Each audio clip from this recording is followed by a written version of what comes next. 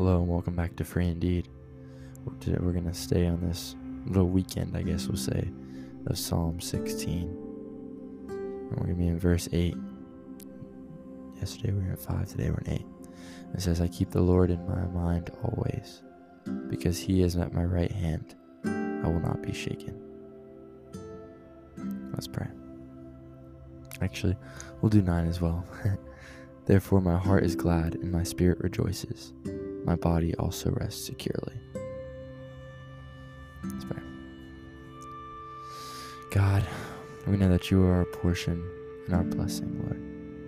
We know that you are sovereign and in control. That you are in control of our past, our present, and our future. Lord, we know that you are Lord, we know that you are beside us always. You are at our right hand. You are our comforter and our deliverer. So we run to you in every circumstance. Because we know that you can calm the storms of our lives. That no matter what we're facing, that you are still the same.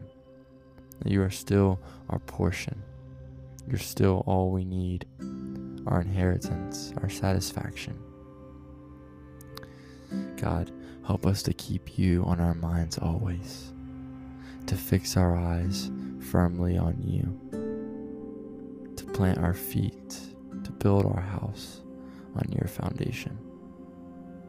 God, we ask that in every decision, every word we speak, every step we take, that all of this would be rooted in knowing your character, in knowing who you are, and looking to you.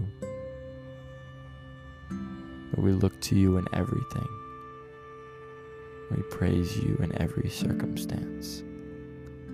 So God, we ask that you would clear our paths, that we would follow you, and we would be near to you, and that we would not be shaken because of you, not because of our own strength or righteousness, but because you are near us.